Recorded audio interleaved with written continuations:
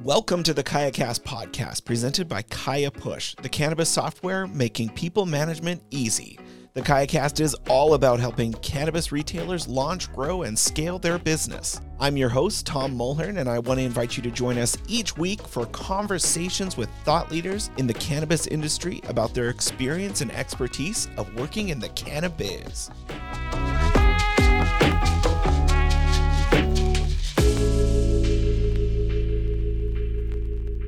Today on the show, we have a conversation with Ernest Toney, founder of BIPOCANN, which is an organization working to promote BIPOC, Black, Indigenous, and people of color cannabis businesses and connecting them with individuals and professionals that are looking to enter the cannabis industry. It's a great conversation about creative ways that cannabis retailers can really work to promote diversity and social equity within their businesses.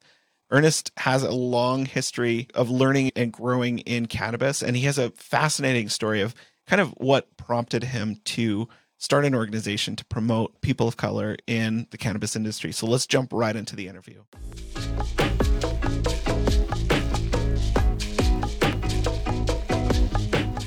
Ernest Toney is the founder of BIPOCANN and leads the strategic efforts to improve equitable representation for BIPOC, Black, Indigenous, people of color, entrepreneurs, and business owners in the cannabis industry's state legal markets.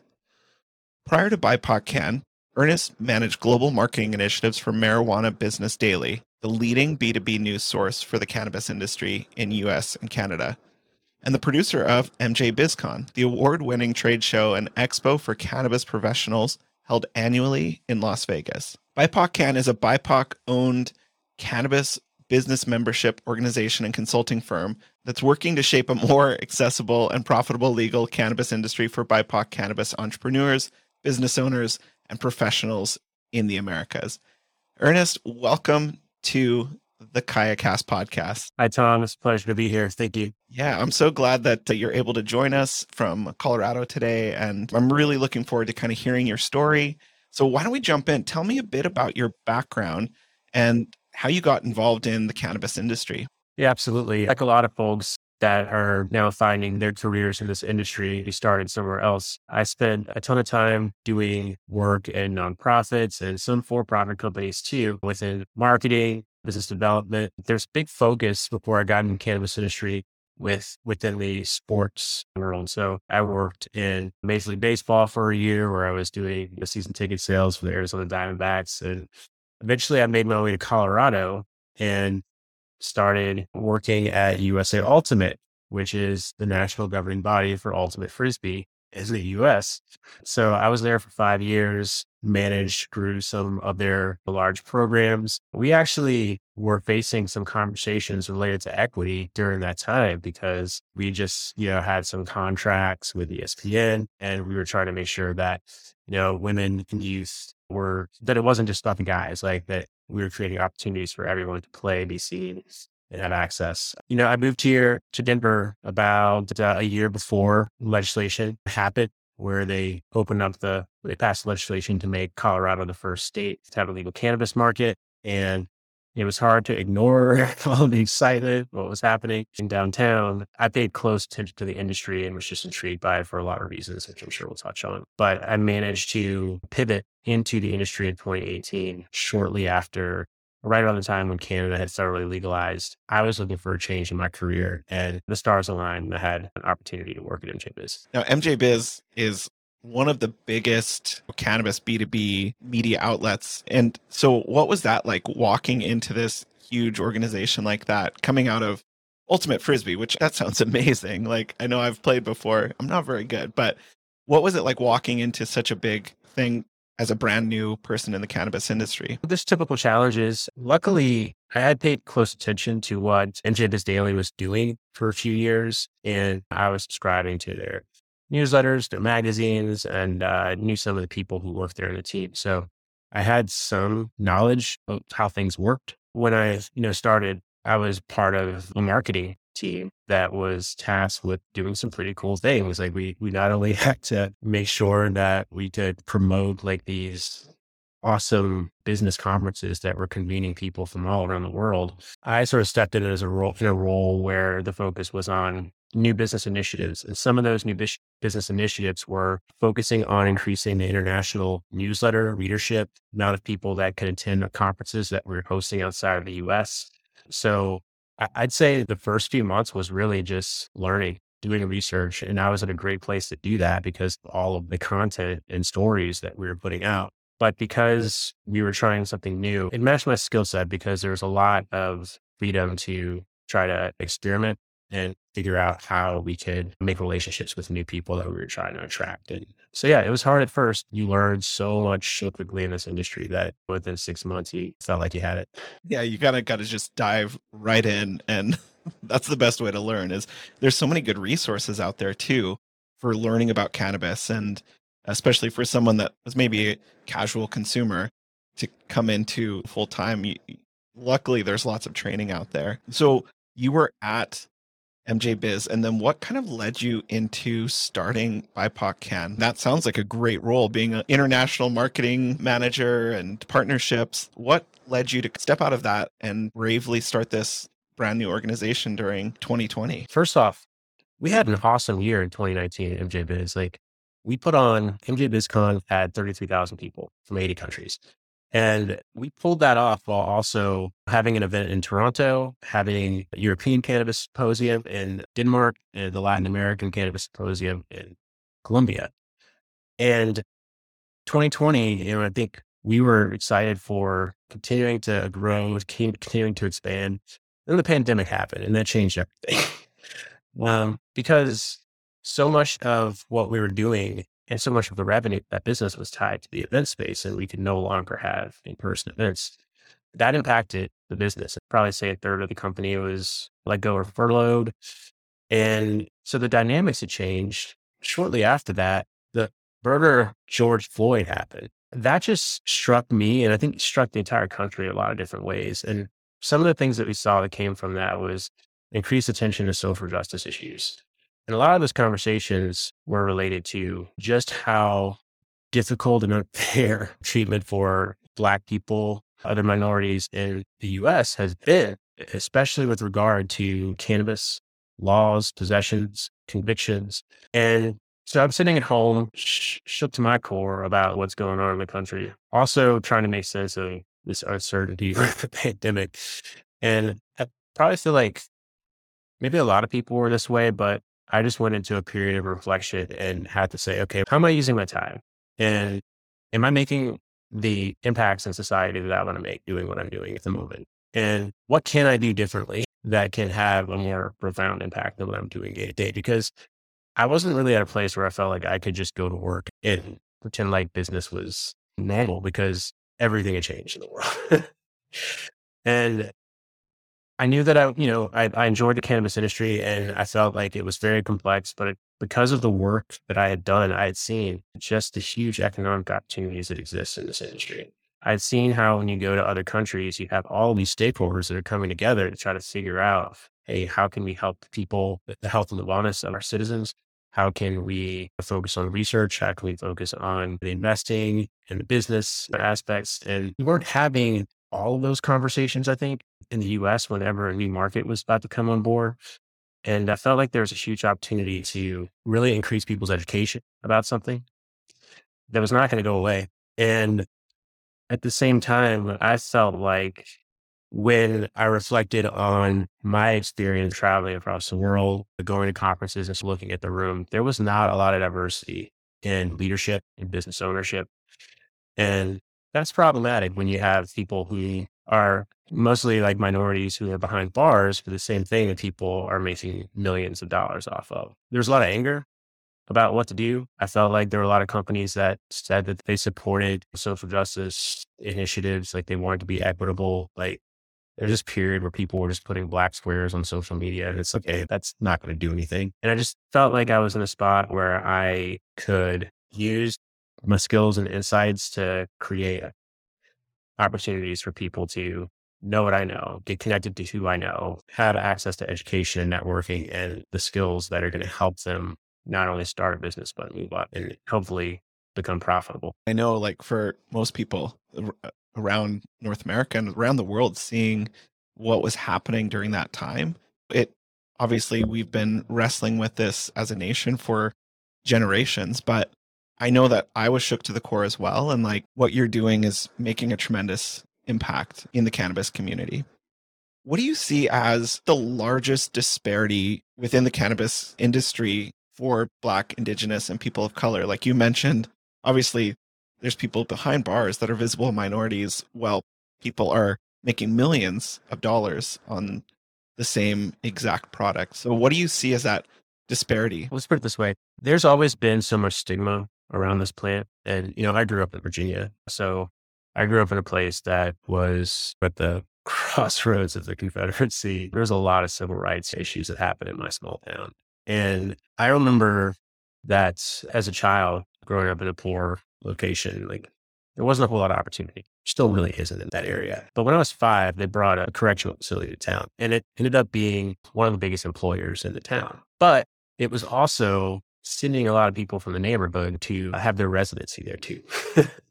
Little people behind bars. I remember as a kid that on pretty much a daily basis, and especially once you got towards the weekend, cops would just patrol the area. And I could look out of my window and every single night you're seeing flashing lights in the corner and people are getting stopped. And during the 5 or 6 years when I lived in that area, no one ever offered me like cannabis or any other drug. But if I went 2 miles to the other part of town and hung out with my friends in the suburbs, it's quiet and peaceful, but I got offered so much stuff. So many Black people in this country have grown up experiencing similar situations where the likelihood for you to be incarcerated just increases, just because of who you are, where you live. And the war on drugs was one that was 100% focusing on finding ways to demonize and make criminals out of people of color. So you have this history of our communities being decimated. And one person is locked up. Maybe it's like the father figure or the mother, but that has an impact on everyone in the family. It has an impact on your economic realities. And there's also a lot of distrust too that comes with that. So go back and visit home, and people may not understand that there are a percentage of licenses that are potentially available for you if you want to get to this industry. Or they may not understand that if there are folks from your community that were impacted, that they have viable pathways to start a business and participate in it. There's still that stigma of, let me stay away from this because all I've seen is bad things from it. So for the people that do want to pursue, we also have this history of not having generational wealth. This is a very rigorous, complex, expensive industry to get into. And there's not a lot of folks I know in my communities that have $100,000 or more in capital and the time that they can invest to not only support that business, but potentially pay rent on a facility for a couple of years while you're waiting for the market to open, while you're waiting for the lawsuit over the way the licenses are rolled out to get resolved. And then if you just take a look at how cannabis businesses are taxed with 280E, it's so difficult for people to be in a position where they could actually run a profitable business in the first place. There's so many like economic and systemic barriers that are against people. And then it's even harder if you want to pursue that process of getting a license and then actually growing it and scaling it because of all of the other barriers that are at play. Do you see some of those barriers and challenges getting smaller as some of these social equity programs come along and legalization? I know stigmas within the community would be huge, but if it's legal now, does that perspective change that? Places like Colorado, like in the past couple of years, like they tried to create some social equity programs that are going to create some special licenses for folks that have been impacted. But there are still challenges with that. We're in a saturated market. There's not a whole lot of access to available property due to zoning laws, due to just the limited property that's available. In the case of a lot of places, including Colorado, when they started, they made delivery like the only, like an exclusive license for a social equity applicants. The challenge is someone has to not only start a business, but they have to find an existing operator to partner with. So just because the policy is in place of the social equity licensee immediately benefit, because there's all of these things that still need to like line up for them to even open up their doors. One of the ways that we've stepped in to tackle the social equity and the representation issues is literally like leveraging the relationships that we've built, the networking, the education to reduce some of those barriers. Maybe we're not the place you want to go to if you're looking to do that huge capital raise, but if somebody wants to get in, like we've already done this hard work at figuring out like who you should know, how to navigate it. So we try to make it easy for somebody from pre-licensing to get the services that they need all the way through post-licensing to literally make some of those connections and introductions to help people get operational. How are you supporting those efforts through advocacy? What does your advocacy programs look like for minorities in cannabis? Some of the advocacy work that we do within industry is educating people about and companies about the opportunities that they have, like how they can actually play a role. Let's not wait for policy to be the solution. What can the industry do now to help people? So a lot of what we do is in that space of the business, and we are also finding ways to literally advocate for our members and for those individuals who may not have the platforms to be seen and heard. So through our relationships and partnerships, like sometimes with event organizers, sometimes with media entities, like we have been able to elevate like people's stories. We share what they do. We have a monthly series that goes out where we are interviewing someone like at a company or an individual or an entrepreneur who's doing great work to advance equity and diversity and inclusion within the industry. So we create platforms to be seen and to be heard. We also, like again, on the conference side, have been able to help over 24 people get on stage for the first time and share their stories, increase their business visibility at some of these regional or national conferences.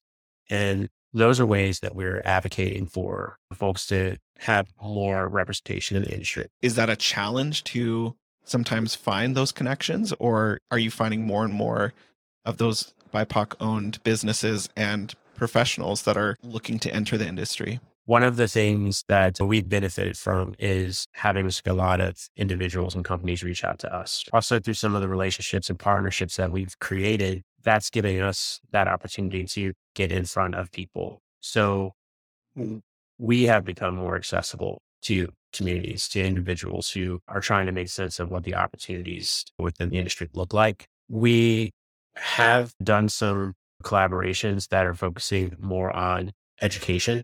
And through that, like we've been able to provide resources that can just give them that foundational education about the cannabis industry or how to start a business. And we've had the opportunity to speak at some universities that are starting some programs. Like it was pretty cool earlier this year. Like we had a chance to speak with Cornell at Cornell University to their graduate program, which had a focus on the cannabis industry and the opportunities that exist for minorities. What are some of the advantages for individuals or businesses joining BIPOCANN? Because I know you work with both some of those plant touching dispensaries and cultivators, but you also work with other people that are working in the industry that maybe aren't plant touching. So how will they benefit from being a part of an organization like BIPOCANN? I'm glad you asked that question. Right from the beginning, I wanted to have a focus on having a network of service providers. So those ancillary businesses that are critical to the supply chain or professional services that every business needs. I set that up for a few reasons. One, just through all of like my interactions with people, once they found out that I was working in cannabis, I had so many people reach out just asking me, "Hey, Ernest, how do you get a license? I want to get a license. How do I do this?" I think a lot of people just see dollar signs in this industry because it's growing so fast. And you're like, "Hey, I want to get a license. I want that lottery ticket. If I get a license, then I don't have to do anything." They don't understand the nuance, how difficult this industry is. But the other thing that I noticed is that when I'd have conversations with these folks, I just ask, "Hey, what have you been doing for work?" And inevitably they tell me that they're doing some type of service that the cannabis industry needs. And when when I tell them, it's like, "Hey, you could do that if you want to get into the industry. Like, why you still pursue the license? Like, you can literally start a business doing what you do." And that's not something that I think a lot of people realized, or maybe didn't see like the huge opportunity that surrounds like this industry, like how so much of it is you need a variety of services, whether it's marketing, accounting, legal, or things like insurance or general contracting and HVAC. Like all of those things are needed in this industry. We did such a focus on the ancillary side for a few reasons. One is we wanted to educate people that there are ways that you can participate in this industry and that you don't need a license and a ton of money to do it. The other piece is for the folks who are looking for licenses, they will need some of these same services, but might not know where to go to find it. So if we can be the place where you can go to find the services, then it's going to help everyone win. And so far, the business model it's worked out, and we've helped a lot of people.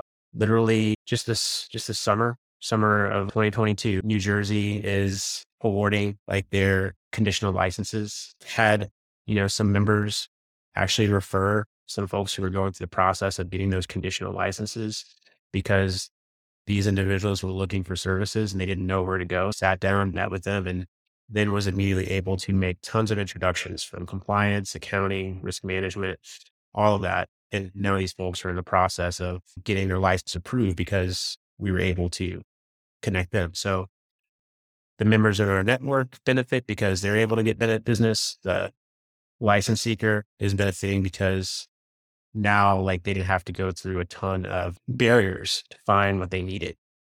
And they could work with people that are vetted and trusted and not have to deal with predatory businesses along the way. There's so much that goes into actually opening a dispensary other than just the license. You've spoken with security people and marketing people and getting a location, and there's all of that. And we need talented people working in those areas as well. Like with Kaya Push, where we offer HR solutions for the cannabis industry. And it's not flashy, it's not a dispensary, but it's a key thing that dispensaries need, Yeah, we should get you guys, you should join. Yeah. So for those businesses, those cannabis businesses that are looking to promote diversity and equality, social equity in their businesses, what are some practical steps that they can take today to get started promoting that in their business?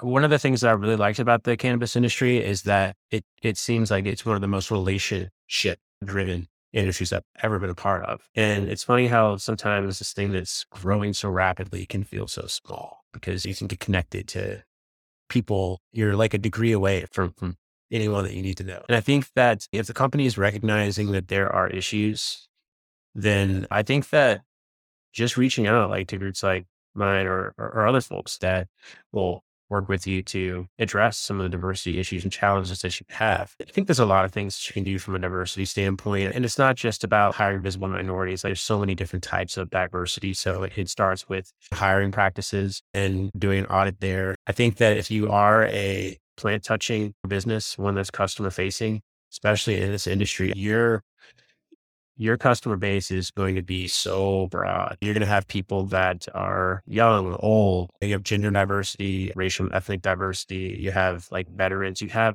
such a wide customer base. And I think it's important to understand what their values are, what their needs are. In terms of other things that you can do, like with your dollars, are actually look at your contractors and your vendors. Are you being diverse there? If you are looking for some new companies to partner with, if you want to have other resources and options, okay, maybe I want to work with this vendor here and this vendor here. Again, you could do outreach to organizations like mine, and you typically are able to find someone to refer. That's good to know. So people can reach out to you if they're like, okay, it's time to make a more equitable business. They can reach out to you or other organizations and get good tips of different companies to partner with.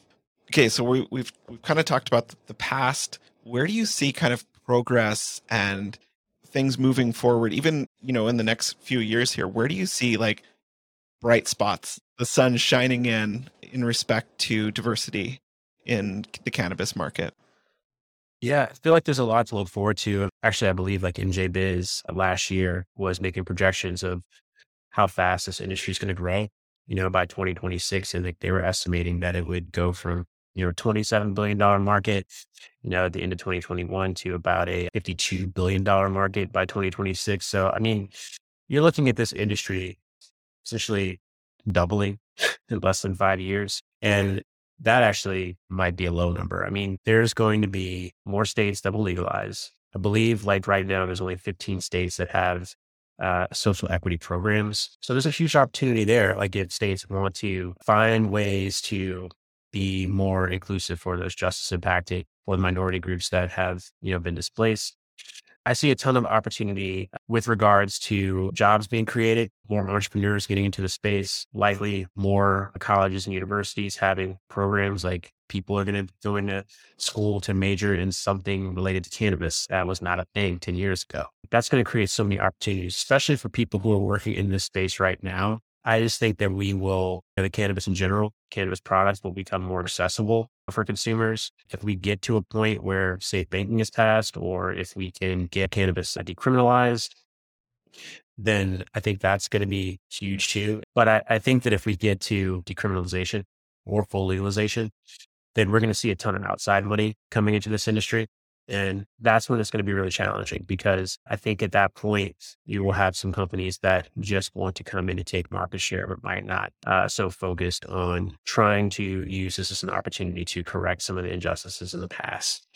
So I feel like these next 4 or 5 years are going to be really huge in terms of the current people, policymakers, industry players trying to be those advocates for diversity, equity, and inclusion, and trying to educate people about the various ways that you can participate.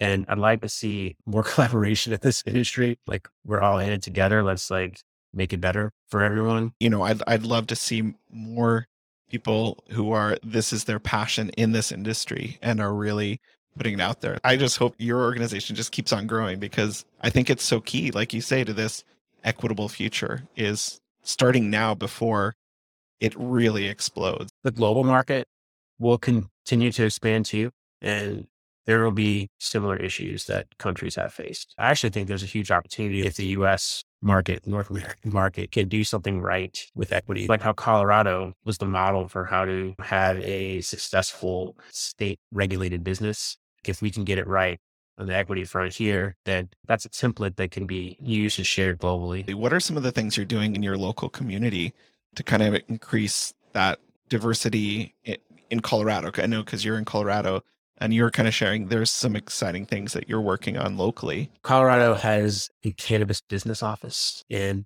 that business office was able to award some grants to just under 20 social equity licensed businesses. So these were grants that went up to about $50,000 to support their operations. Because this program is so new, and just because of the services that we've created, the wraparound services and like the education that we offer, we were able to submit a proposal that was approved, and we'll be working with some of the grant recipients to create like a mentorship program. So it's a pilot program over a couple of months. We'll be working to help them with goal setting, to literally make introductions and referrals to services that they need to help their growth. We're also going to provide some education in the form of, there'll be like some digital education, some responsible vendor training that they can access. And there's also going to be some webinars that we put that are focused on various topics that are critical to business development and growth.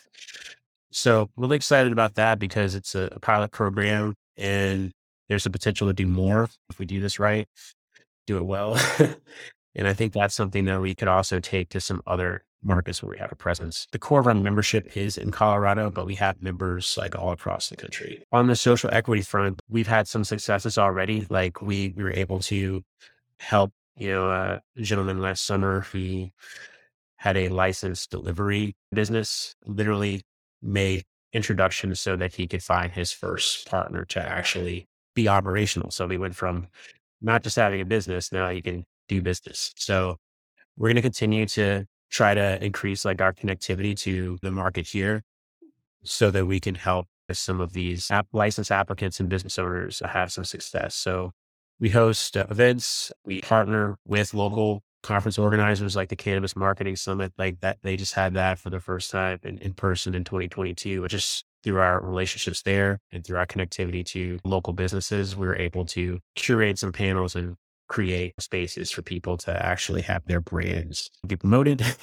and also speak at these events. So we got our hands on a lot of different things, but really excited about the pilot program that we're going to do and see what happens after that. That's amazing. It sounds like you're doing so much. So if someone wants to get connected to you, to BIPOCANN, what are the best ways to find out more about you and the work you guys are doing? I would say there's a few ways.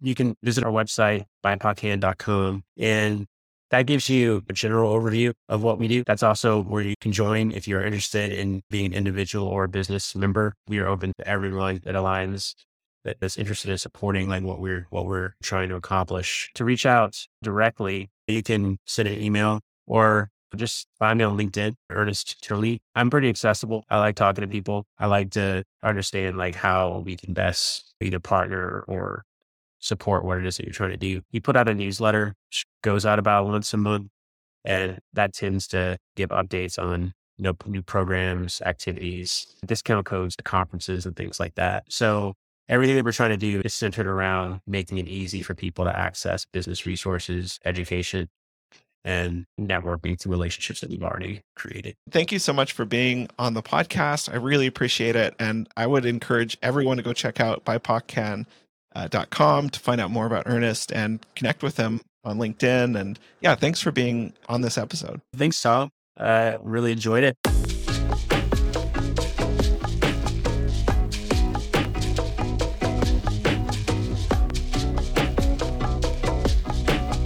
I want to thank Ernest Toney again for sharing some of those practical insights for BIPOC people who are looking to enter the industry and businesses that are looking to connect with those individuals, and ways that we can become a more social, equitable industry. It starts with business owners and cannabis retailers changing their mindset and really looking to promote Black-owned businesses. It's exciting to hear some of the momentum and changes that are happening within the industry.